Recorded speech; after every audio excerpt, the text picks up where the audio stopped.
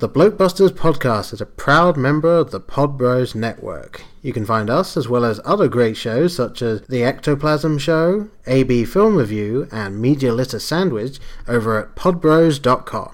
And now get ready to share and enjoy the Blokebusters podcast. Tonight's story is somewhat unique and calls for a different kind of introduction.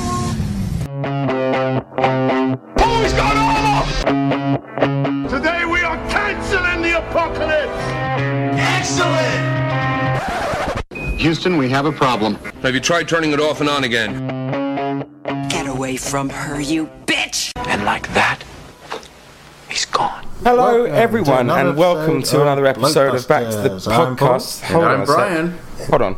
I can hear someone. It's probably on just our a delay. line. It's probably just a delay on the mic. Is there someone there? I can Are we hear okay someone. on our Skype? Yeah, Paul? I don't know. Wait, what? I think we're okay. Hello? Now. What is that? What? Guys, is there someone there? I can hear someone. Who's that? Is there a distant, faint voice? Is there a voice? Is there something that you want to say? Spirits, are they speaking again? Yeah, what the hell are you doing here? Did you hear What are that? you doing hijacking our podcast? What is this? I thought this was our podcast. This is our podcast. This is Back to the Podcast. What is this? This is Blokebusters, I hate to inform you. Yeah, good. Run, Paul. Hi, boys. Hello. Hey, boys. What the hell is going on here? I don't know. We're just trying to record a review of Dunkirk, and we just heard you guys talking. So We tried turning it off and on again. yeah, That's what we were going to do. We were going to review Dunkirk as well today. Do you fancy doing it together? Sure. I mean, I guess I don't want to be rude. if we Sure. have to, yeah, I suppose. You're more than welcome. Yes, yeah, Yeah, absolutely. Well, we've never done a cross the ocean review before. We've done our usual Oscars, but this is a first for a film review. So yeah, let's see what we've got in store. There we go. We could kind of turn this into some kind of summer blockbuster bonus bumper podcast with an excessively long title. What do you reckon? Yeah, I think that is a brilliant idea. yeah, we'll have to come up with one even longer than our regular one. But, I think we can do it. I'm on the Yes, cake, boys. yeah. All right. Before we jump into that, then, so how have you guys been? It'll be good. Yeah, I mean, it's been a good summer, both movie wise and not. I guess I don't know how Byron feels about that. I think we've disagreed on quite a few films this year. Yeah, there's been a couple of ups and downs in the movie world. Yeah, there's just lots of stuff going on as always. Trying to keep our finger on the pulse, watching a few TV series. Obviously, Thrones has just come to an end, so we're going to talk about that at some point. Yeah. Yeah. Yeah, well, that one, maybe you can have Brian on to Yes, talk about that. I am deep in my my post-Thrones depression now. So. It's not. We got shortchanged this year, and we may not be getting one until 2019, so... No, that 29. I sucks. did not hear that just then. Are you Yeah, kidding? 2 years. Yeah, 2 because years their to that shooting series. doesn't begin for a few months yet, and they are going to have a huge post-production schedule this year, given what's happening in the show. I heard the rumor. They wonder if they're going to have it out by 2018. Do you know what's happening right so, now? Every yeah. Sherlock fan is playing the world's smallest violin. Oh. I heard a rumor that Thrones has a little more reach than Sherlock. Sorry. Yeah. They're planning on doing full length, like feature length episodes for the last series, which is along gonna be, the lines of Sherlock length episodes. Yeah, man, I like that's 80 that's to a 90 lot minutes for lot of 6 production. episodes, but yeah, I'm expecting 2019. That's the mindset I'm going in with, and then I will be pleasantly surprised if it's 2018. But Yeah, well, I think that'll be. Maybe it'll be your Christmas present. I don't know. But we have Westworld till then, so Well, that's 2018. important. We need that. Yeah, I need that. Yeah. Yeah, that I'm looking forward to. Absolutely. Yeah. So, what's your theory on Westworld then, guys? They're all robots. It's a brilliant take. I Every know, single but one of them. Every single one of them. They're all robots. I don't know. I got to rewatch that first season, but Yeah, I'm just looking forward to seeing more. I haven't read the original book, so have you seen the original film with Hugh that one? No. What? Have you? I'm assuming you have, Byron. Like, not again. He's done it again. Bloody Paul Hawkins is yet another movie he's pissed away and not watched it. I don't believe this bear. I know. Sorry, you guys are still there, right? He continually surprises me with what he has and has not seen. Yeah, no, God. yeah. Yeah, my film viewing habits growing up were very different from apparently everyone else on the planet. Well, I'm glad you're finally realizing it. Maybe all you ever saw on television was Gladiators, the TV series. Hey, my babysitter was in that. That's how I saw that one. What? Yeah. Oh, you. Wait, trivia. Yeah, you need to expand on that point before we move on. Yeah, what was that?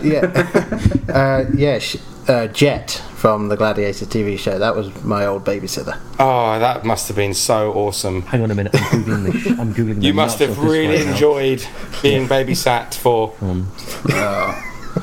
I mean, I'm sorry to hear her babysitting career wasn't going well, but Well, she just had to pay the bill somehow. yeah, I guess. Boom! I mean, We've just googled a little picture of her there. I bet you did whatever she told you to do, didn't you? Yeah, I honestly don't remember. oh, brainwashed, eh? Yeah, I Okay. think so.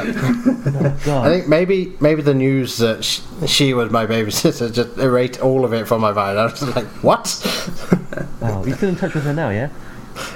No, sadly not. Shame. I think we need to get a reunion in the works. I think we need to make this happen. I'm seeing a whole new kind of podcast coming up here, boys. Yes. I think we need to reach out to her, find her on Twitter somewhere, and we got to make this happen, Yeah, guys. kind of doing somehow figure out a riding in cars with babysitters type podcast. Don't tell mom the babysitter's dead. We can review, or the Babysitters Club, or yeah. I don't want to piss all over the parade here, but can we go back very quickly to the movie review type podcasting that we sometimes talk about?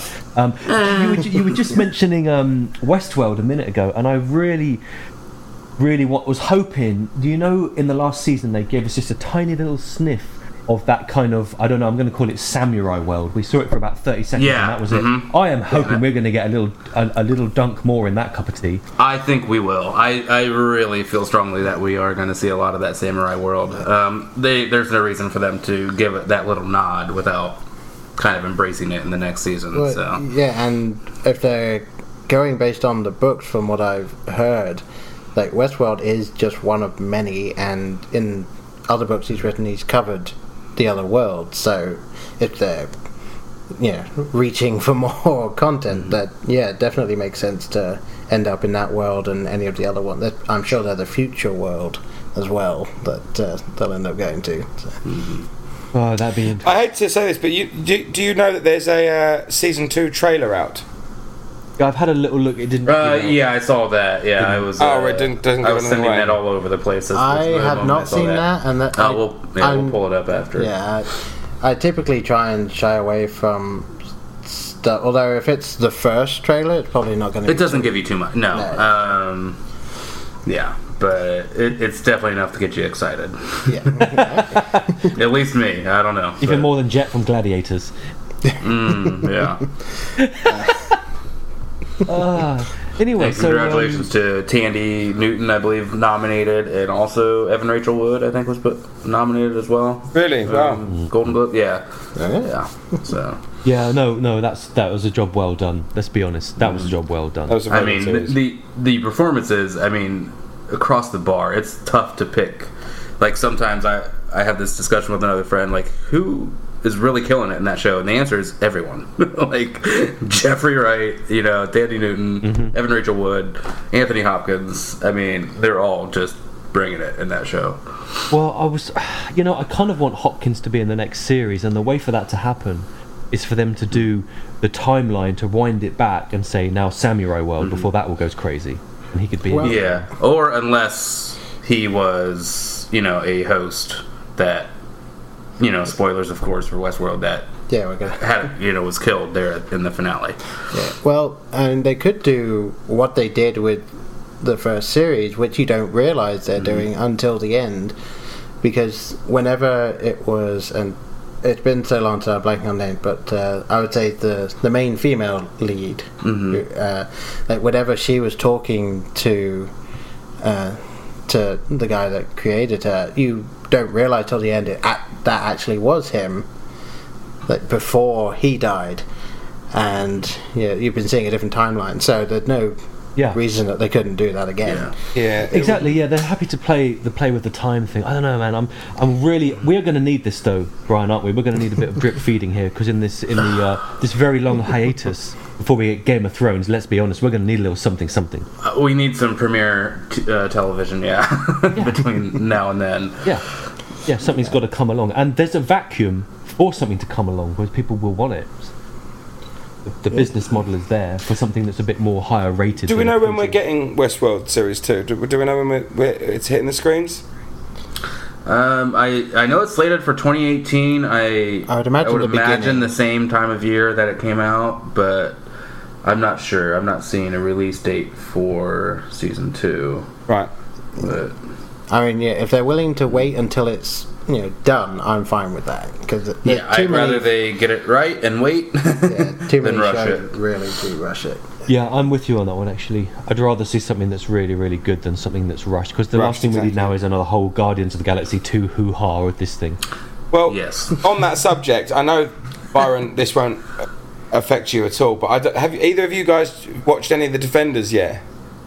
No, I have. I've now seen all of the Marvel Netflix. The reviews got to me before I could get to it. Yeah, I wasn't. I mean, I would urge if people are into that universe, then maybe go out and watch it and come up with your own opinion. But I finished it a couple of days ago, and talking about things that feel rushed. That's exactly how I felt. I just felt like there was so much potential there for a really great series, considering the initial content, the content that fed into it was so strong. I just felt it felt really, really rushed and not as good as it could have been, in my opinion. But like I say, I would urge people who are into that stuff to go out and watch it and make your own, because I know some people that disagree with me, but it felt very rushed to me. I can see what you're talking about. I will definitely say it was better than Iron Fist. I was just going to ask. Thank you. I was like, it's got to at least be better than Iron Fist. It was better than Iron Fist. Yeah, but that wasn't because it had all the other people. But nowhere near Jessica Jones or Luke Cage, right? No. Nowhere near Jessica Jones. Somewhat near Luke Cage. I liked Luke it more Cage, than I enjoyed the second season of Daredevil as well. Okay. Really, I really like the second series of Daredevil. Those two are still my favourites up there, and Luke Cage and Jessica Jones are beneath that. But yeah, Iron Fist was just turd, and he was still turd in it. That's the problem, because I just think deep down he's a terrible actor, and he shouldn't be playing that role. You know? Well, I was texting with a friend of mine who, he's the guy I typically go to geek out and nerd out with stuff for hours at a time, and he hasn't started watching Defenders yet. So I was saying, "Oh yeah, watch it," and he said, "Is the Iron Fist guy, is Danny any better?" And I said, "Well, he doesn't feel as terrible." And then I watched episode 7, and I texted him just saying, "Danny's an idiot." Yeah. And I'm not going to go any further into it than that, but when you finish episode 7, I know exactly the scene you're talking about. Danny is a fucking idiot. I don't even need to look it up on IMDb. I know exactly the scene you're talking about, and I thought exactly the same thing. Yeah. And I also have to make the comparison, since we talked about it. I mean, come on, who didn't enjoy him as Loras Tyrell, though, in Game of Thrones? So, well, but I don't watch Game of Thrones. Sweet Loras, come on. Yeah. Yeah, maybe. That's probably one for Byron. No, the worst Tyrell. Yeah, of course. Yeah. But, well, I mean, Byron is being rather quiet. I know, I'm just listening to all this right now. But Byron doesn't enjoy Marvel Byron doesn't do the Marvel Netflix stuff. Yeah, I know. I figured, given that you're not into Marvel in general, so you're probably not going to search out the Netflix one. Right, well, it's a shame, because I think you'd enjoy the Netflix stuff more. For the reasons you don't like the films, I think that's why you probably would like the Netflix series, because it's a bit more gritty and it's a bit more like, street level. I would suggest, even if you're not sure about the others and really not that into the superpower element stuff of it, watch Jessica Jones. Well, you say don't- that, Paul, but here's the thing, right? I mean, I watched recently Pride and Prejudice and Zombies, and I really like that version. And my girlfriend, though, isn't so keen on Pride and Prejudice on Zombies. She likes the other version. She likes the original one that comes from the book and yada, yada, yada. So, it's like different strokes for different folks. But you can tell her there is just the Pride and the Prejudice, not so much the zombies. But you can tell her that there is a Pride and Prejudice and zombie book that she can read. If she's Oh, yeah, Christmas is around the corner, Prejudice actually. against zombies. So Exactly it's what okay, to do. yes. Yeah, Christmas is just around the corner. I know what to get her.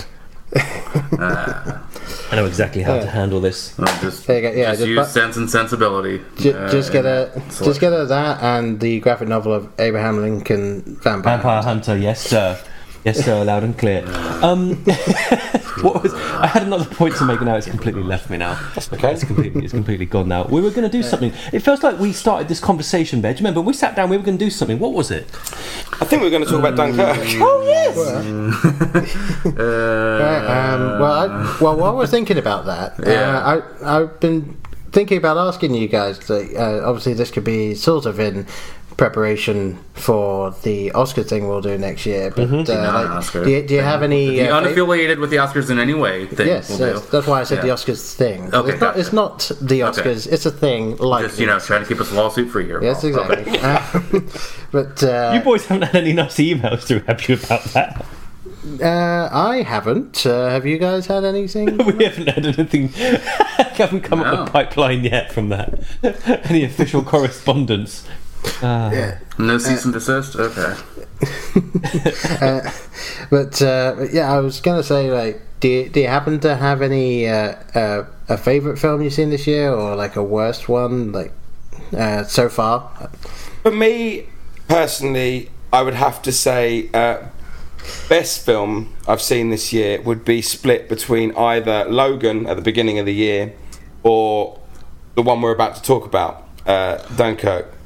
Two very, very different films, but and we'll go into Dunkirk obviously in more detail in a minute, but I just felt like that was such a brilliant piece of cinema, and everyone I spoke to who hadn't seen it, I just said, just go and find the biggest screen you can and go and watch it, and then go and go and watch it again, because it was just such a fantastic piece of cinema. Logan was also up there really as a great film for me. I have to say I've not seen many films this year that I've really, really disliked. I know you're split on Guardians of the Galaxy Volume 2. I really like that, but there's not been many this year that I've really, really disliked. I even had to go and see Despicable Me 3 with my young daughter, and that was actually pretty good. Yeah, the Despicable Me's not been that bad. No. I was genuinely surprised at I remember when the first trailer came out for the first one, and it was like, oh, here's another comedy for the kids, and then we ended up seeing it, and it was like, where's all the comedy? Yeah, it's supposed to be a comedy, but it wasn't in the slightest. That was terrible marketing. Yeah, I agree. How about you? What have you thought this year? You want to go first? Sure. I'll go.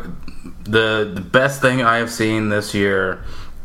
It's kind of an indie darling, but it got quite a following, and it's called The Big Sick. Right. Do you guys know of this one? No, not heard of that. Okay, so Let's check it out. do you watch Silicon Valley at all? No, but I keep meaning to, which doesn't help. But, It's Kumail Nanjiani, stand-up comedian. He's the lead in it, and it's he's of course in Silicon Valley, but it's the semi-autobiographical story of how he met his wife, Emily Gordon, and they ran she was I think showrunner or something for the Nerd Melt showroom in LA for a while, and she's a psychologist, all this stuff. But it's kind of the story of how they met, fell in love, and she gets very, very sick as they break up, and it's just the best romantic comedy you're ever going to see, hands down. I even hesitate to lump it into that genre because people automatically get a sense of what they're going in for. There's an authenticity to it that you're not going to catch in any other film like it. it just rings true. Like, these are real people and real shit they're going through. Yeah. And it's not just a sluggish, I'm painting kind of a awful sluggish picture here of just like deep emotion here, but there are some really good light moments. It's just a fantastically done film. I think it's near perfection. Well, I tell a lie, because when I went to see Dunkirk and Spider-Man, I saw a trailer for this in both.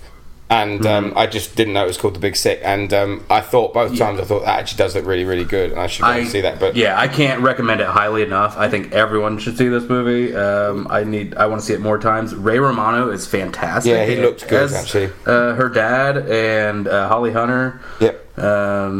He's got a ton of stand-ups you'll recognize in there if you're a stand-up nerd like myself. Yeah, it's just utterly fantastic. Right. Hang on a second though. What's that? No, not for you, but Bear there. You said that you saw the trailer for this thing twice, thought it looked fantastic, and yet couldn't remember the name of it. Yeah, well, this is the thing. and I was also going to say... Not fantastic enough to remember, but... I thought you were going to say something else, because my issue with myself was that I didn't go and see it. And this is, I think, the problem with these sorts of films, isn't it? Because nowadays going to the cinema is a bit more of a, getting more expensive, and we've all got families and children and stuff, and it's like, you tend to sort of annoyingly avoid these films until they come out on DVD, because you think, well, the ones I'm going to see in the cinema are going to be the big ones, like the ones we're talking about, Dunkirk, Spider-Man, the big screen ones. And I'm annoyed with myself that you kind of default into that setting of thinking, oh, that's just a sort of standard rom-com. Obviously, I'm completely wrong, but that's kind of what you think when you see the trailer. You think, oh, well, I'll catch that in a year or two when it's on Amazon Prime or Netflix, which obviously I imagine a lot of people did. I wouldn't know what sort of money this film made, but I imagine it won't be close to what those big blockbusters make these years. No, well, yeah, it didn't get a ton of screens. Like, I had to go see it at an art house, theater. Really? And but I think it's like, as of, well, I haven't checked in a while, but it was rocking like a 96% on Rotten Tomatoes. Not that that's the end all be all. No. But that says a little something. Yeah, that's very interesting. Good recommendation as well. But moving quickly, I won't dwell on this because we've done the episode on it. The worst film I've seen this year, at least if we're using film spotlight rules. Yeah. Expectations not met. Guardians of the Galaxy Vol. 2. Oh, there it is. There she blows. Yeah, just a mailed-in fan service bullshit. You're still mad about the There they go, Ben. No, there they go. don't try to tug on these heartstrings and stuff. That's not what I want out of Guardians of the Galaxy. You're fun. Don't make this about fathers and sons and weeping openly in the theater and like, fuck you, Marvel. But that element aside, it was, like I said, it was just an hour and 50 minutes of fan service, and Drax is going to not understand things, and Baby Groot's going to be cute, and I'm sorry, I have no joy in my life, clearly, but yeah, that's all. It's well documented. Go listen to that episode. It was a very well documented episode, I have to say. I listened to it and I had to switch it off because I was stressed. Understandable. I won't go on it anymore, so yeah. I'm done. Paul. I'll say mine then. So my favourite film so far this year, I think in terms of sort of the opposite of what you were just saying, like I went in with not too high expectations and came away loving it, would be Wonder Woman.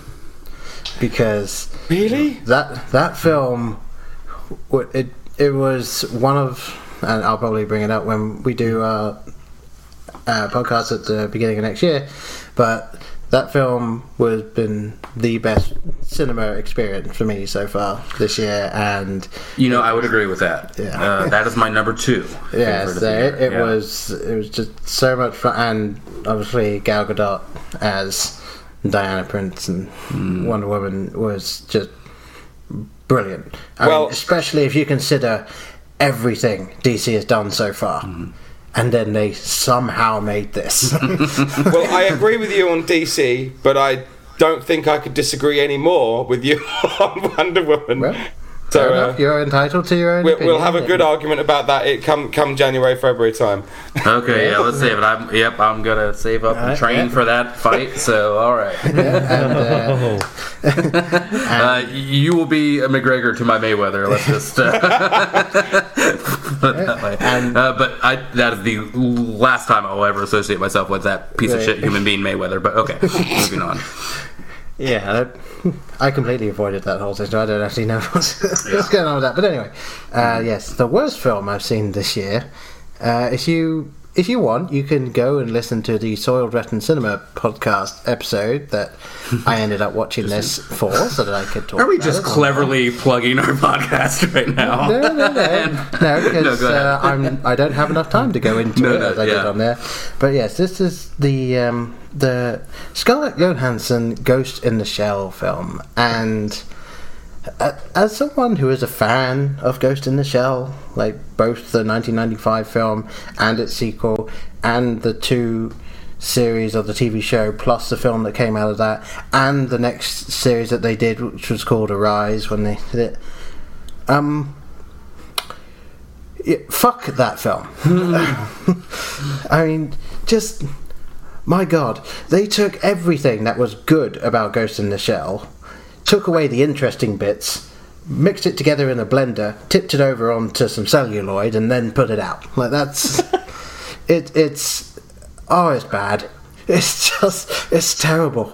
I like I said, I don't have enough time right now to go into just how bad that. But Throne Spotting, Euron Greyjoy is in it, so there you go. Yeah. But that's all there is to say about it, really. Yeah, it's just the only. If you take nothing else away from this podcast, don't see Ghost in the Shells. If you have seen it, somehow obtain a Men in Black neuralizer so that you can forget you saw it. Yeah, it's even worth forgetting everything after you saw that film, just to get rid of it. Oh my God. Well, okay, all right. Mental note, Bear. No Ghost in the Shell. Okay. Note taken. All right. No Ghost in the Shell. Okay. Shall I do mine then? You may as well. Okay, so there's a couple of things. I saw one movie that was a hangover from the year before, which I'd been really excited about and then was pretty disappointed in, which was Kong. Okay. Yeah. Skull Island. Yeah. Mm-hmm. Yeah, didn't really get on with that, but that wasn't the problem. I managed to make it all the way through that one. But we did put on at some point in the house Matt Damon in The Great Wall. I'm not telling you. I'm telling you now. It was unwatchable. It was unwatchable. I'm not that surprised. Yeah, it was. To be honest. Really, because it looked quite excellent. I'm so shocked. It was no The Last Samurai. I was actually going to say, when I first saw the trailer for it, it was like, oh, Matt Damon. I was like, did they watch The Last Samurai and go, we can do this again? But worse. But worse. Yeah. But worse. Go ahead. Sorry, we're talking over here. No, that was that. It just really. I mean, what was there anything that worked about this, or no, just nothing? No part of that movie in any way has its place anywhere. Any incidents. It should cease to exist. Is what you're saying? Cinematic integrity had all departed the building. A whole lot. So just leave it well alone. Ghost in the Shell, Great Wall. They can go in the same packaging and be dispatched into the vacuum of outer space.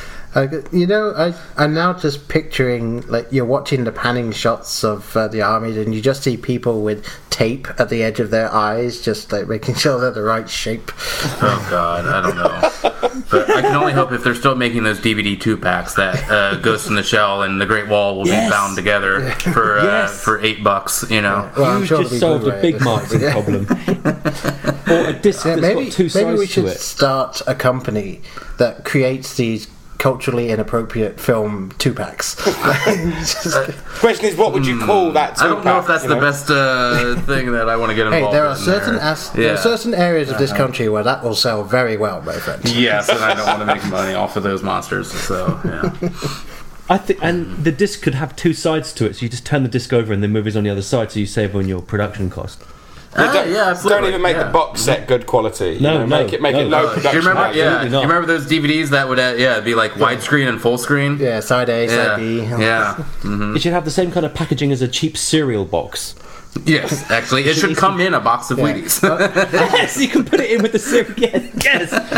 And, Well, and we've on top solved of it it. being double-sided, it doesn't even have the word side A and side B typed on it. It's just completely blank. So Yeah, you it's have to It guess. just says written in a fuck it on Sharpie. it. You don't care. Fuck it. Just put a side in and press play. You obviously have no taste. Just fuck it. There you go. Press play. Yeah, you don't you care what go. side this is, what movie it is. Obviously, yeah. As for good movies, Oh yes, there are some. we were going somewhere with this conversation. Yeah, I did like Logan. The one I'm kind of excited about at the moment hasn't come out yet. I'm waiting for the remake of Stephen King's It. I'm sort of seeing what's going to happen with that. Yeah. Boys? That looks genuinely scary. I know, right? Yeah. Yeah. Yeah. Boys, I remember- you've gone very quiet on me. What's wrong? I remember hearing that the guy playing Pennywise had to apologise every day to the kids because he did genuinely frighten the shit out of them. Isn't that a good sign for a movie, though? Yeah. We're on the right track if that's the case, you know. Because the last time I heard a story like that was the original 1977 Alien, where no one was allowed to see the creature. They had it kept in a separate little unit, and one poor old janitor was cleaning around at the end of one studio day and opened the door where it was kept, and it fucking nearly had a heart attack when it saw this fucking thing. my God. Nearly killed him. Yeah. So it reminds me of that story. So that's a good omen, I think. Yeah. Yeah, I'm genuinely looking forward to it. I mean, nothing for me is going to replace the pure camp value of Tim Curry. Oh No. yeah, Tim Curry. Because I mean, I can't see this version of Pennywise sitting on top of the railing at the library, just going "Mwaha, mwaha," like. Well, yeah. Hopefully, it's written for the actor. You know, Yeah. the actor's able to I do think something a little different. I genuinely think they approached this one saying, "Okay, we're just not doing camp. Like we're yeah. going all the way." Not doing that. I mean, yeah, that's Because if you even try to do camp, you're just going to have so many people pissed off that you didn't just get Tim Curry back to do it. Like it's just, it's a losing battle. well, yeah. Especially It would not have after- worked for Heath Ledger to do Jack Nicholson's Joker. You know, Yeah. it's like I mean, especially after the Rocky Horror Picture Show remake that they did for TV, that was just not as good. That's all. It just wasn't as good as the original. I've not seen that. I didn't know there was a remake of the Rocky Horror Show. That would be interesting to watch because I love the original film. It's Laverne Cox plays Frankenfurter. I don't know if you know who Laverne Cox is. She is the transgender actress who was in Orange Is the New Black. I didn't see that. I was like, she's not terrible, but she's not Tim Curry. Again, the only person that does as good a job as the previous person to play them is, and now I'm blanking on his name. He plays Eddie in it, and he was the singer that toured with Queen. Adam Lambert. Thank you. Yes, yeah. He plays Eddie, and he does it very well. So. I'll have to check that out. It actually sounds quite... Because I quite like Laverne Cox, and I quite liked her role in a... I mean, obviously, you're giving it not the greatest review. I'm saying it's not as good as the original Rocky Horror Picture Show. But I'm quite a fan Not to of say it's terrible. Orange Is the New Black and Laverne Cox's role in it. So I'd definitely be up for checking that out, actually. Give it a shot. You may enjoy it more than I did, so there you go. I'll let you know. well. Are we ready to get to the matter at hand here? Well, I mean, I'm sure we could kill another 45 minutes. Well, if we only can 45 take restroom minutes? breaks and things like that, sure. But let's yeah, we probably keep the should ball get rolling. back to Dunkirk. Okay. or get to Dunkirk. Yeah, we've got to get there and then get back. Yeah. Well, to start how off, do we wanna apparently it crack takes into this? 19 hours to get there from the coast of England because I just read on IMDb that Christopher Nolan took the journey on a boat with his wife. I read that as well. Yeah, 19 hours it would take, so that's what we're up against, guys. Okay, we could just have to come in at just under 19. Yes. All right, we can do that. Yeah, and I hope. then somehow go back in time and give this to him to listen to during the boat ride. Yeah. Well, we are going to be operating this podcast on 3 separate timelines, so we will weave it all together beautifully. Yes. How should we start this one? Do you think? I don't know. That's Yeah, did you guys have a specific starting point you wanted to go from? Not really. Well, not from me. I don't know if Byron does, but I mean, I would just be interested to know how everybody felt to begin with, like how everyone experienced it. You know, did everyone enjoy it? Not enjoy it? Why don't we start there?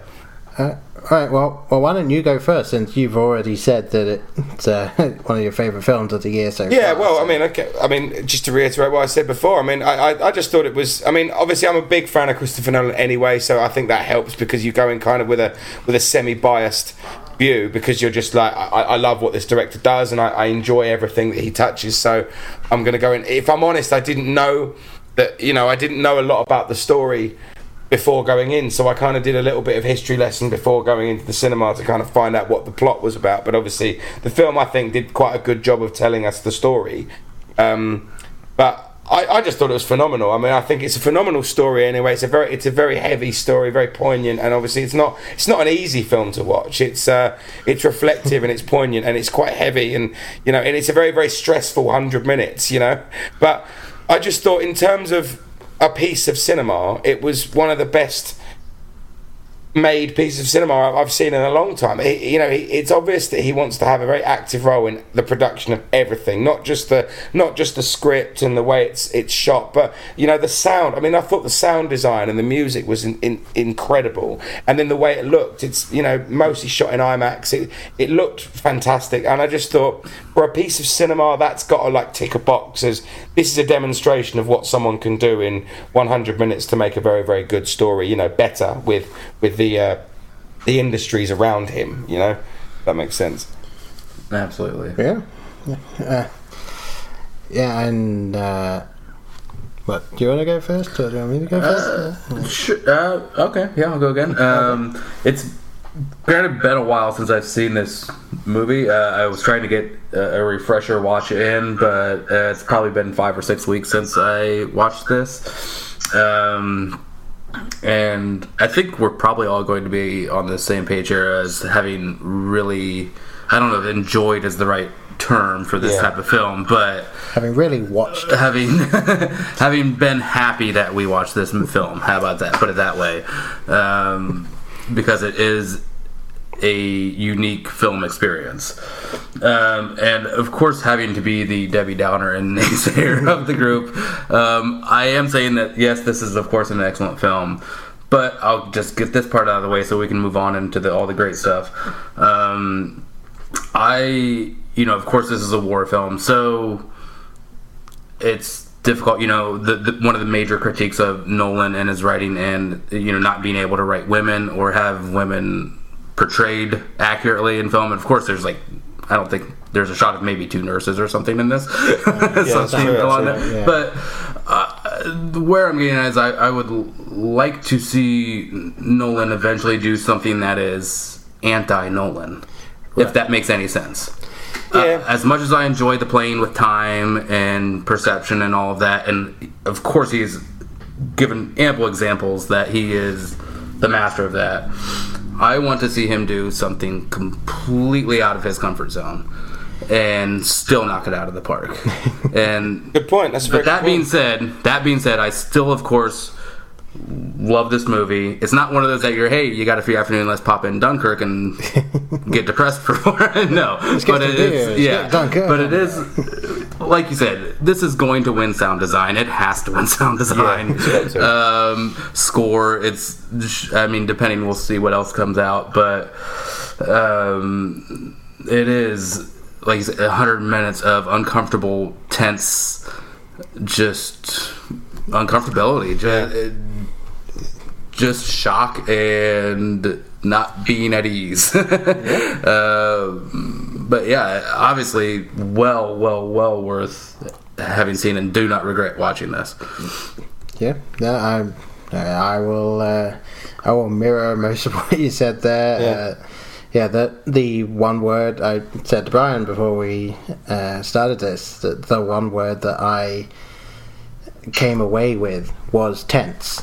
The entire film, you could argue that this film is the story of one of the most unlucky soldiers in the war, because Tommy, he gets away. The rest of his troop or whoever he's with killed, he gets to the beach, he gets on something, then that's taken away from him, and then he gets somewhere else, that's taken away from him. He's stuck in the sea, he's back on the beach. Like, it's just this one guy trying to leave and he's unable to.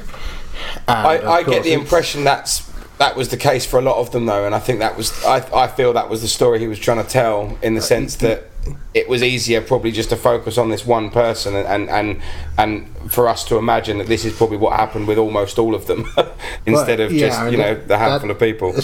Especially given that his character's name, Tommy, is the nickname for the English soldier back then. Like, right. That's what he's supposed to be, the average soldier, and he's just stuck in this thing. And yeah, it was an epic, is what this was. Like, it was just watching the whole thing unfurl, and then when the different timeline thing came into play again, and I did get a bit of a flash to Memento, like, oh, okay, we're kind of going this route with it. But yeah, and I enjoyed that, because it wasn't then just a straightforward, they're on the beach, they're not, and all that, and you got to see, it's almost as if each different time that you saw was told from the perspective of someone standing there and going through it. So obviously you had the beach, the mole time was basically Tommy, the boat one was the family that came out, and then the air one was from the pilots, and I thought that was a fantastic way of going about that. So I am glad I watched it. It is very difficult to say the word enjoy about this film, given the subject matter, but yes, I did enjoy watching this film as an experience. Absolutely. Definitely. Byron, what about you? Well, this, for me, didn't feel like a normal movie, and it also didn't feel like a normal war movie, because of the way that the whole film was balanced, and I kind of liked that. The first tip I got that this wasn't going to be quite a normal film actually came from the trailers, because the trailer in the UK and probably the US wasn't done the way that trailers are normally done. They released a series of little clips, of little 5 to 10 second clips of moments, and that would be it. And so you'd get these little short blasts of Dunkirk trailer and not anything more, rather than a conventional 3-minute or whatever, or minute and a half trailer telling a snapshot of the movie. There were just little bursts. Did you guys get that in North America as well? I think that was the original. I remember the original teaser. I don't remember in front of what film, but just them crowded on the pier with an enemy plane just buzzing over, and just everyone starting to duck. Yeah, it was just like a 20-second. That was the first teaser trailer they did, and then after that. It was only for like a month, I think it was. I think they had like a minute long. They had things where it would be, so you sit down in the cinema to watch whatever, and then you have like 8 trailers that you watch beforehand. And what they would do is they would have, as you were saying, like 5 to 10 seconds, and then a trailer, and then a trailer, and then 5 to 10 seconds of this, and then a trailer, and then a trailer, and then that. They did it for about a month. Yep. And then I think they realised that American audiences didn't want that, so they went back to the actual trailer. Really? That's very interesting, because when I was watching movies and that style of doing a trailer, which I'd never seen a trailer done like that was way more effective. I was way more bought into this movie from that than long minute and a half, 2-minute trailers. So that worked incredibly well on me. At the point I'd seen like 2 or 3 of those clips, I was on board, I was ready to do the movie. For sure, like committed. When's it coming out? Get it ready. I'll take my money already. So that method worked really well for me. Interesting to hear that it perhaps wasn't so successful in North America. I think it's just you'll find very much that people in America, they like things a certain way and they don't want things to change. As the minority here, American, I could only say that initial teaser, I did not need to see more than that. You said, I was ready. Yes. Shut up and take my money. Yeah, I was definitely at that point with the movie when I saw, and that's the first time I've really seen a movie trailer done that way. And I think I posed the question to Bears, like, is that how it's going to be now with some movies? Are they going to take this on board and try to do trailers like this? Because if so, that really worked for me. I don't know if it will catch on or not. Maybe it's a new way of doing trailers. Could you imagine if every film did that? It'd be too So busy. you end up going to see a film and you have 20 minutes of multiple 5 to 10 second clips from every film.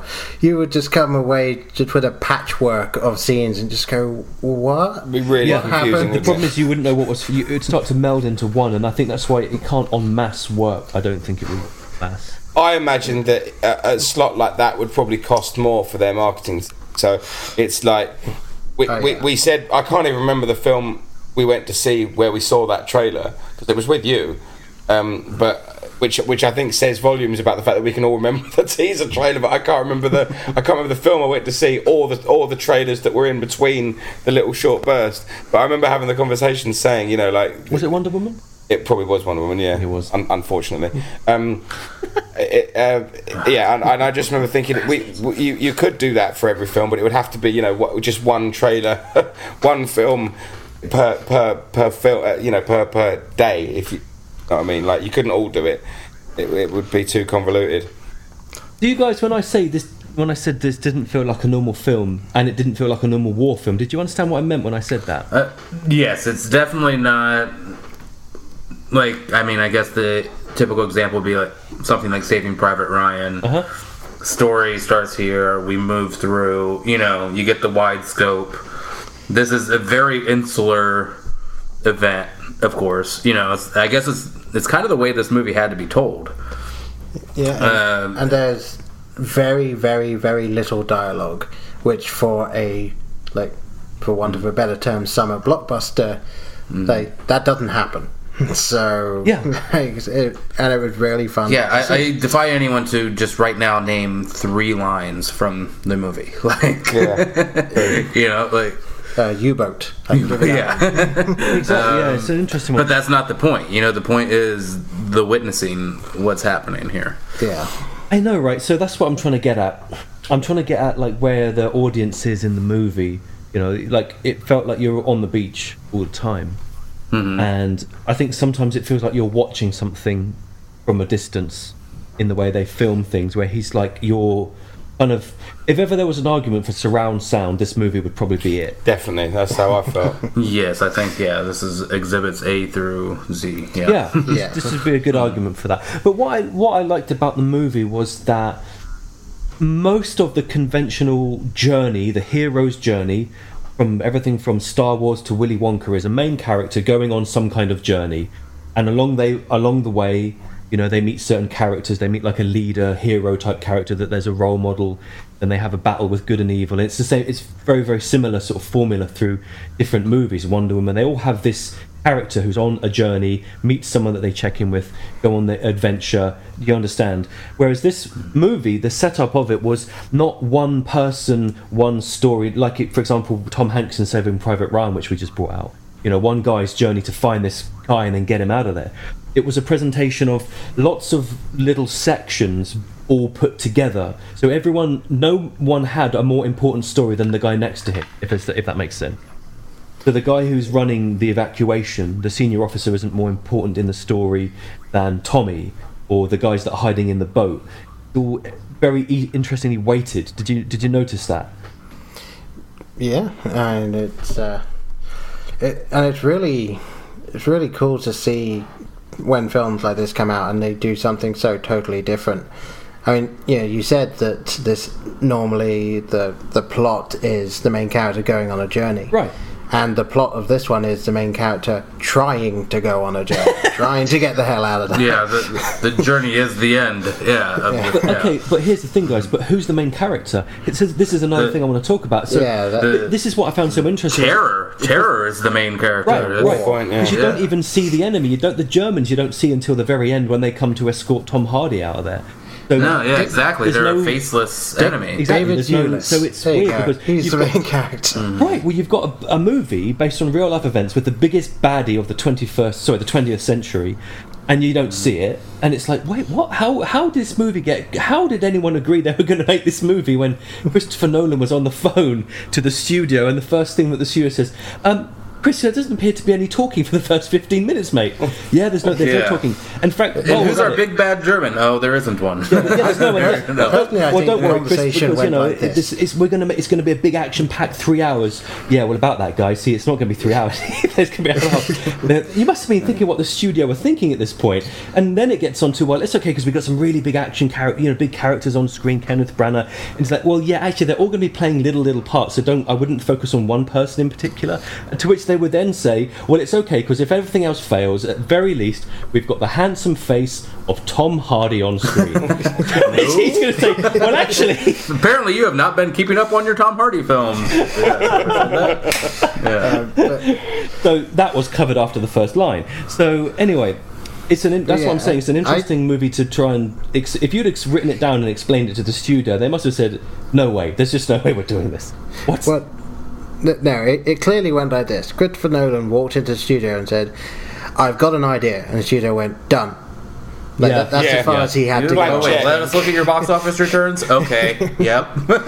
Okay, how about the one thing that gave the biggest amount of derision that came from news from this film, which is the fact that Harry Styles is in it. Yeah. Mm-hmm. Did anyone realise who he was when it took me a moment, because it was one of those things that regrettably was weighing on my mind, not in the front but in the back of my mind, is when the hell's Harry Styles going to pop up in this thing. I tell you what, and when he did, it took me a minute, and my friend was like, oh yeah, that's him. I'm like, oh yeah. I completely forgotten that Harry Styles had been, when I sat down to watch it, because it had been a while. I was like, I'd forgotten he was in it, and then it wasn't until the film was almost over and I was going, oh yeah, that's that singer guy. That's about it. Better done than the Ed Sheeran cameo, let's say that. Oh yeah, absolutely. Yeah, I think it was a really, really smart move from Harry Styles, and I think he'll do stupidly well off the back of it, because I remember, like, was it probably a year and a half ago when they announced this film, and they announced that he was going to be in it, and he was getting a lot of criticism, and everyone said, oh god, Harry Styles is going to be in a Christopher Nolan film. And I said, and I remember saying to my wife back then, I said, I bet you he'll do really well in it, because an actor like that, well, he's not an actor, at the time he was a boy band star, he I remember him expressing an interest in saying that I want to make the move into movies because the band was splitting up and all that. And someone like that must have been sent, thousands and thousands of scripts, because he's, the biggest star in the world in music at one point. Everyone's going to want to put them in his movie. And, it takes a brave man for him to go, you know what, no, I'm going to say no to all those and I'm going to take this. Because he's under the wing of Christopher Nolan. He's in good hands. He's sharing the screen with Kenneth Branagh, Mark Rylance, Tom Hardy. And he's made an impression on that film. I think he was great. I think it was a very, very good choice that he made. You compare it to someone like The Rock, Dwayne Johnson. Who I really enjoy, but his films aren't exactly highbrow, are they? No. He takes the first script that lands on his desk and he goes, "This is what I'm doing. This looks fun, and this is the one that's highest paid." And that's kind of the opposite end of the story of someone who wanted to break into film and then just going, look, here's a script, do you want to do it? Yes, I do. And I admire Harry Styles for going, do you know what, I'm going to wait, and this is going to be the film for me. And I bet you he's going to have a relatively lucrative career off the back of this now. Yeah, I think so. It's like I said, I kind of forgotten he was in it, and I was just happy watching him on screen because he did a very good job, especially with the sort of turn towards the end when he started just being like, well, this guy's not talking, like, what are we... Yeah, I mean, I will say, from that point of recognition that it's Harry Styles, I quickly dipped right back into the narrative of the film. Yeah. Like, it wasn't sitting there with me, okay, I'm watching Harry Styles. Yeah. Styles. Like, no, the character was pulled off, and I was just caught back up into the going and on. Did anyone have a favourite actor / character? I mean, Mark Rylance. You either got to go with Kenneth Branagh or Mark Rylance. I don't know, at least in my opinion on this one. But yeah, I would watch Mark Rylance all day, every day if I could. I love that actor. I love that man. and he's just got something so weird and wonderful about him, so watchable. And I rewatched Bridge of Spies recently, and and that's the one he won an Oscar for Best Supporting Actor, and he knocks it out of the park. And he's only in about 30 minutes of the film, 2.5 hour film. He's not really in it, and he's just so completely watchable. Yeah, I would rather see him get nominated and win for this than Bridge of Spies. Really? But I mean, I do love his acting, but I do think that was one of the weakest Best Actor wins, or Best Supporting Actor, I should say. Really? Yeah, I mean, no, don't get me wrong, I do love him, but I think we probably treaded this territory, but it was such a subdued performance, which I guess can be tough to kind of rate without a wide range of emotion.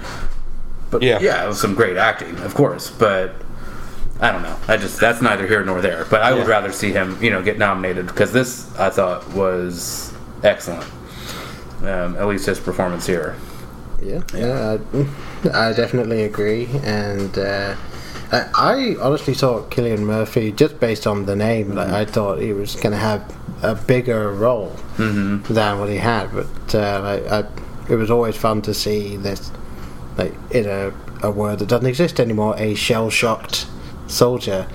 Just, especially when he started to realise that he wasn't going home; he was going back into the fray. Yeah. And I really enjoyed. I mean, I guess I just enjoyed the boat. I think the boat was my favourite of the three. That was when I was really tapping into it the most was because I mean the beach was just so tense and I don't want to say unenjoyable, but just, you really don't have a whole lot of fun, or I guess that is the right way to say it. You are just so wrapped up in what's happening on that beach that you enjoy a little breather there on the boat. Yeah. That isn't quite as horrifying for a moment. Right. Even on top of that, those group of actors on that boat, I liked watching them the most out of all of them. And I'm including Michael Caine's cameo as well. So there you go.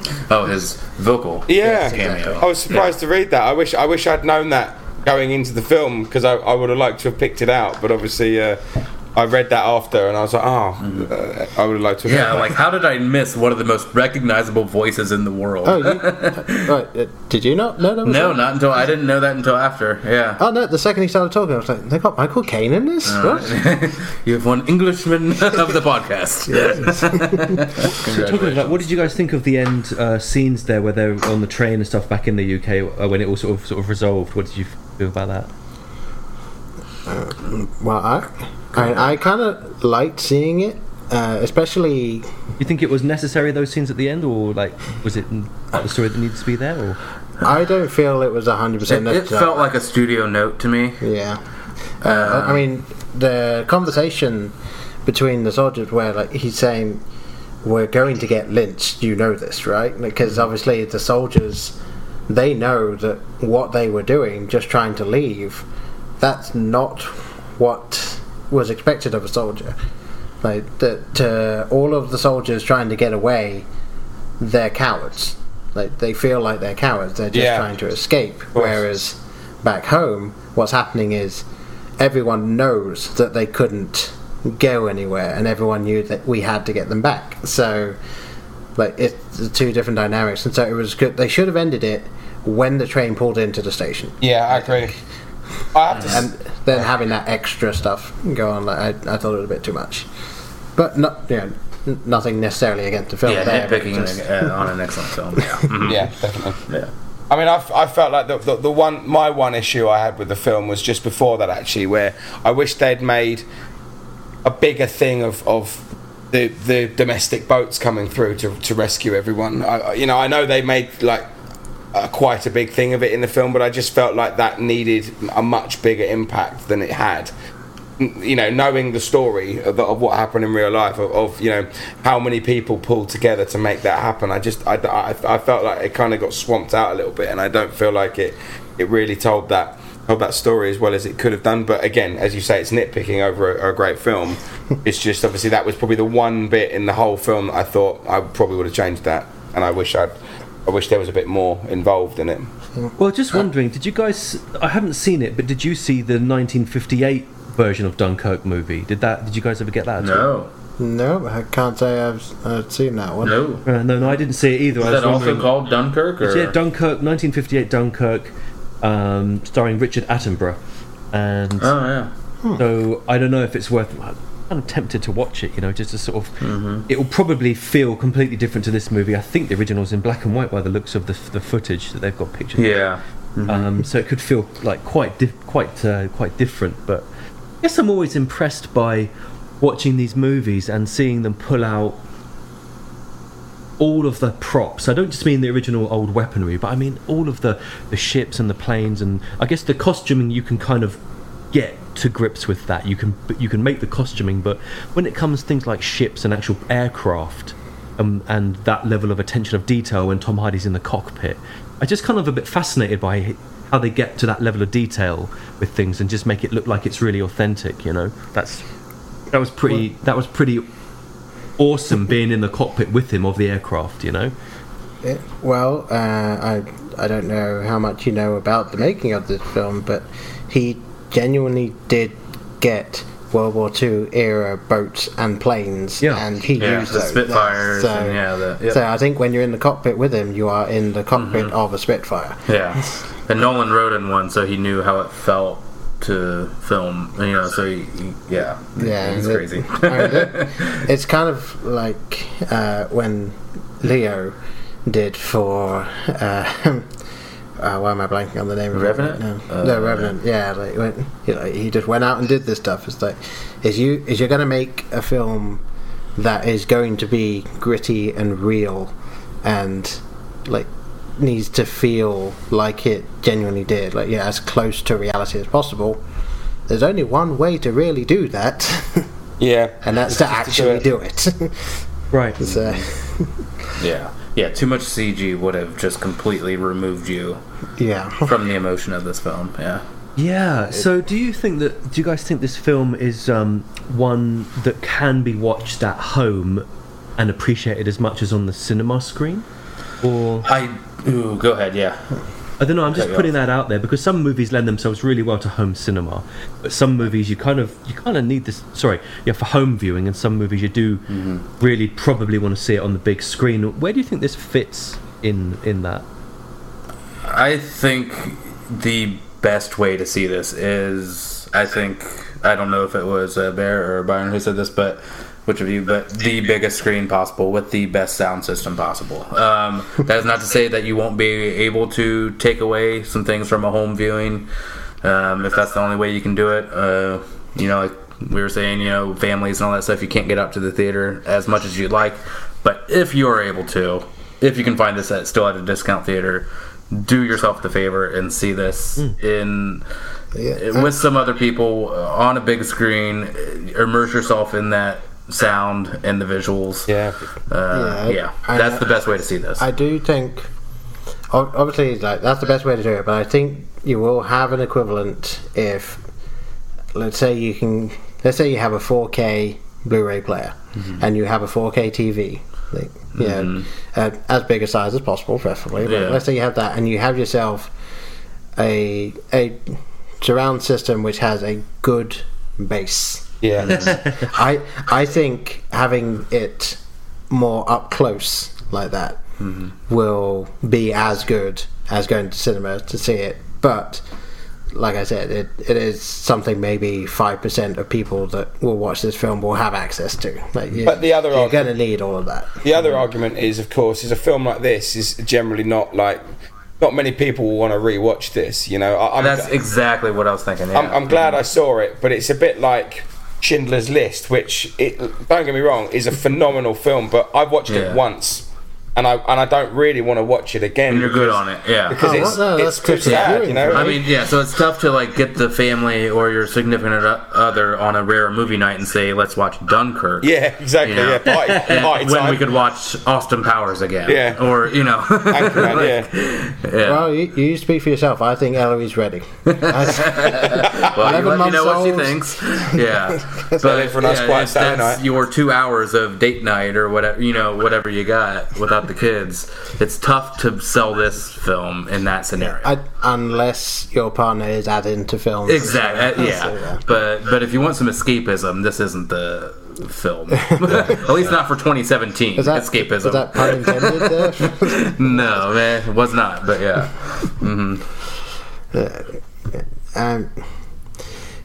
I do think I know I will watch this film again, but I have no idea when.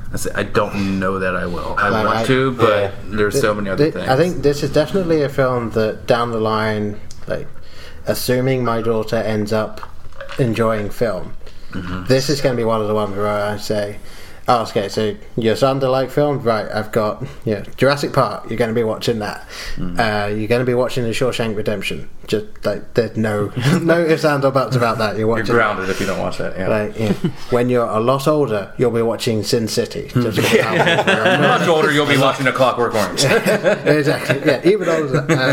But no, I think, especially, like, let's take when she's learning about history at school, I think this will be a beautiful film to put on and just be like, this was World War II. This was what it was like. So it's a very well told document, isn't it?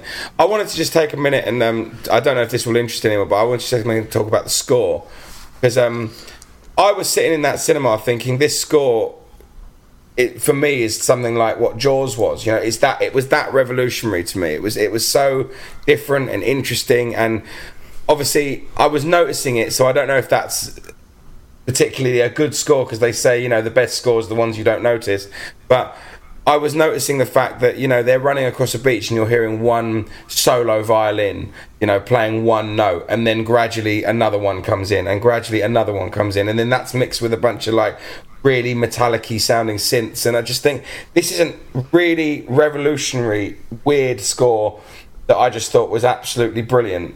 And also, you might have seen this if you read the IMDb trivia, Brian.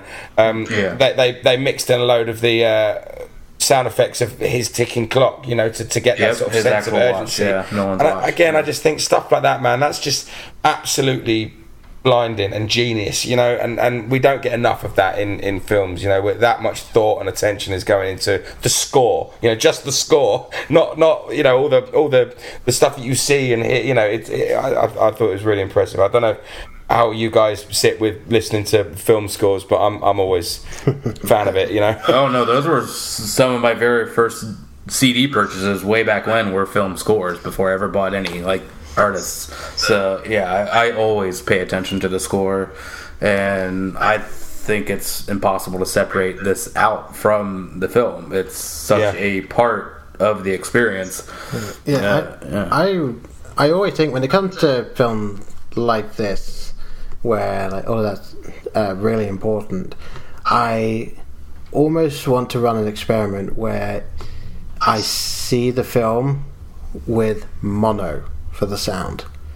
I want to see exactly how much of this is the score holding it up, or if it's like the film itself is still as good. I mean, obviously sound influences your film viewing, so you can't just this couldn't be the silent era Dunkirk, because it just wouldn't work.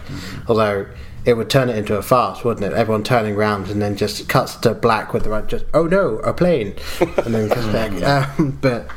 But yeah, I didn't notice the score that much myself, but being partially deaf, that side of things doesn't affect me as much. But definitely sound design, the sound of those planes, just that is what I take away from this film. It's just the whine of the engines, those things coming in. It was stunning work from these guys. Yeah, I agree. Couldn't agree more. absolutely wonderful. Yeah, it definitely put you right on the right in the movie, and I think that's one of the big things, isn't it? If you're doing a movie of this nature, is try to get the audiences into the story as you can. I don't know if there's an argument for future cinema where the way the screen works is different, and you can really film and you really can present, I don't know, a cinematic landscape that would almost be. I don't know if you guys ever had those things with what was it, very early virtual reality. I think I think it's like a headset where you put the headset on, wherever you look, as you can see a different part of the screen. Yeah. But this would have been one of those things where if you could, then the next level of cinema, whatever that's going to be, it's probably not going to be 3D. It's probably going to be a screen that goes a bit further round or something like that, where you've got a different. You can look and you can see more that's happening. Hey man, I definitely think that's coming. You know, we've got 360 cameras now, and we've got you know, headsets that attach to your phone, and you know, this is the way forward. And you know, you've got games that do that. I think it's only a matter of time before we get a film that is that experience. You know, something that's been shot in 360 degrees, and you can turn around and see the plane behind you or something, you know.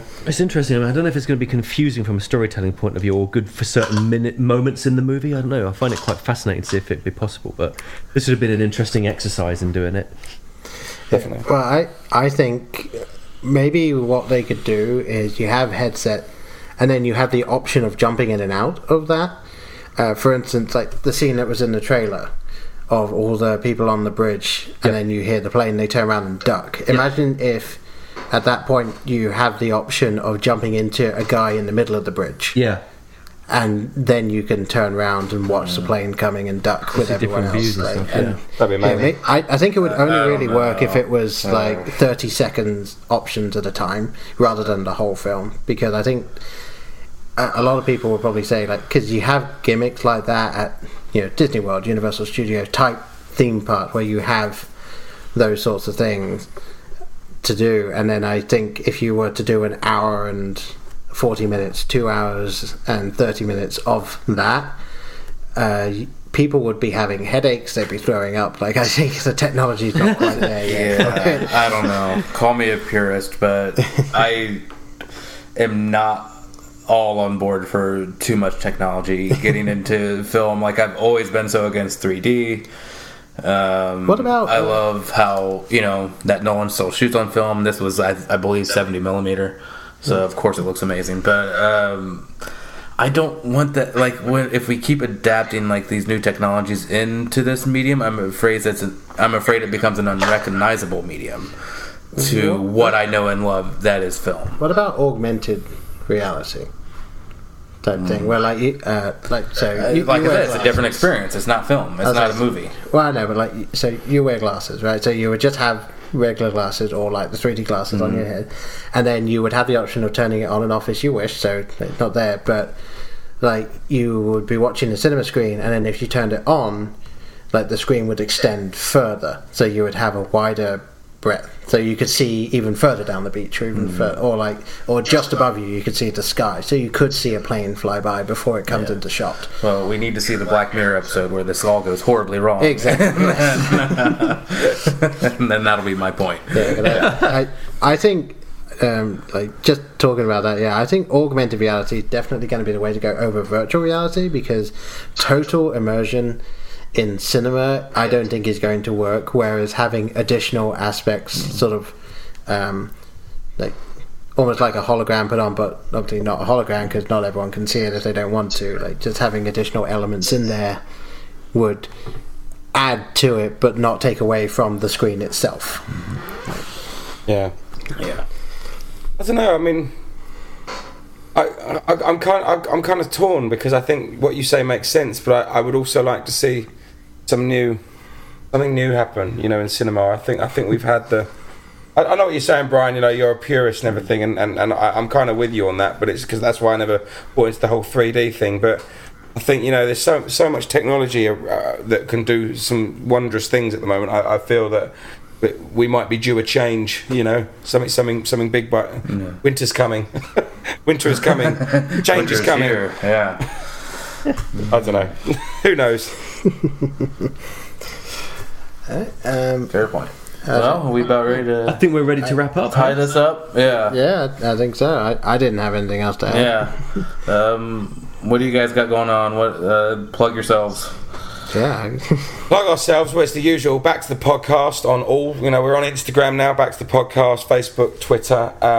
Obviously, download for free on iTunes, and we continue to release some regular content. We've had a bit of a quieter summer, but we're going to get straight back into it over the autumn. And there's a lot of big releases coming out over the next few months. Some of which we've mentioned, but I'm sure we'll catch up in a few months to discuss those ones as well. Guys, for you? To plug ourselves, obviously, find us on Twitter, because that's kind of the place where we're most up to date and really interacted with, and then also Facebook and Instagram and so on and so forth. We've been really enjoying the way that we've been going with this for the last year, and a lot of our film spotlight and stuff like that. It's been a lot of fun doing, and we still need to get you guys on for that. Yeah, we'll be well up for that. Somehow arrange that. Yeah, we'll get that worked out off mic here. Yeah, we'll figure that out at some other point. We're gonna keep going that way. So if you enjoy that, then just stay tuned for more. And I just had one little last thing I wanted to mention. If anyone out there has the means, please go to HoustonFoodBank.org to donate for Hurricane Harvey victims. Nice shout, yeah. It's the best bet to get your money going towards those rescue and relief efforts that you can. A lot of people in some pretty serious dire straits there. So if you're able, you can donate money, you can donate food, you can donate time, any amount of all of those. So just take a second. The website's super easy to navigate. That's just all I want to say on that. Yeah, I definitely go to that because it's really important right now. So, all right. Well, I've been Paul. I've been Brian. I've been Tom. Byron. What? No, I got it wrong. Got that wrong. Don't we have to do that again? We've all lost track of it. All right. Alright, bye folks. Bye. See you later from the UK as well. In case I don't see you, good afternoon, good evening, and good night. Hang on a minute, lads. I've got a great idea. Louis, I think this is the beginning of a beautiful friendship. You're still here? It's over. Go home.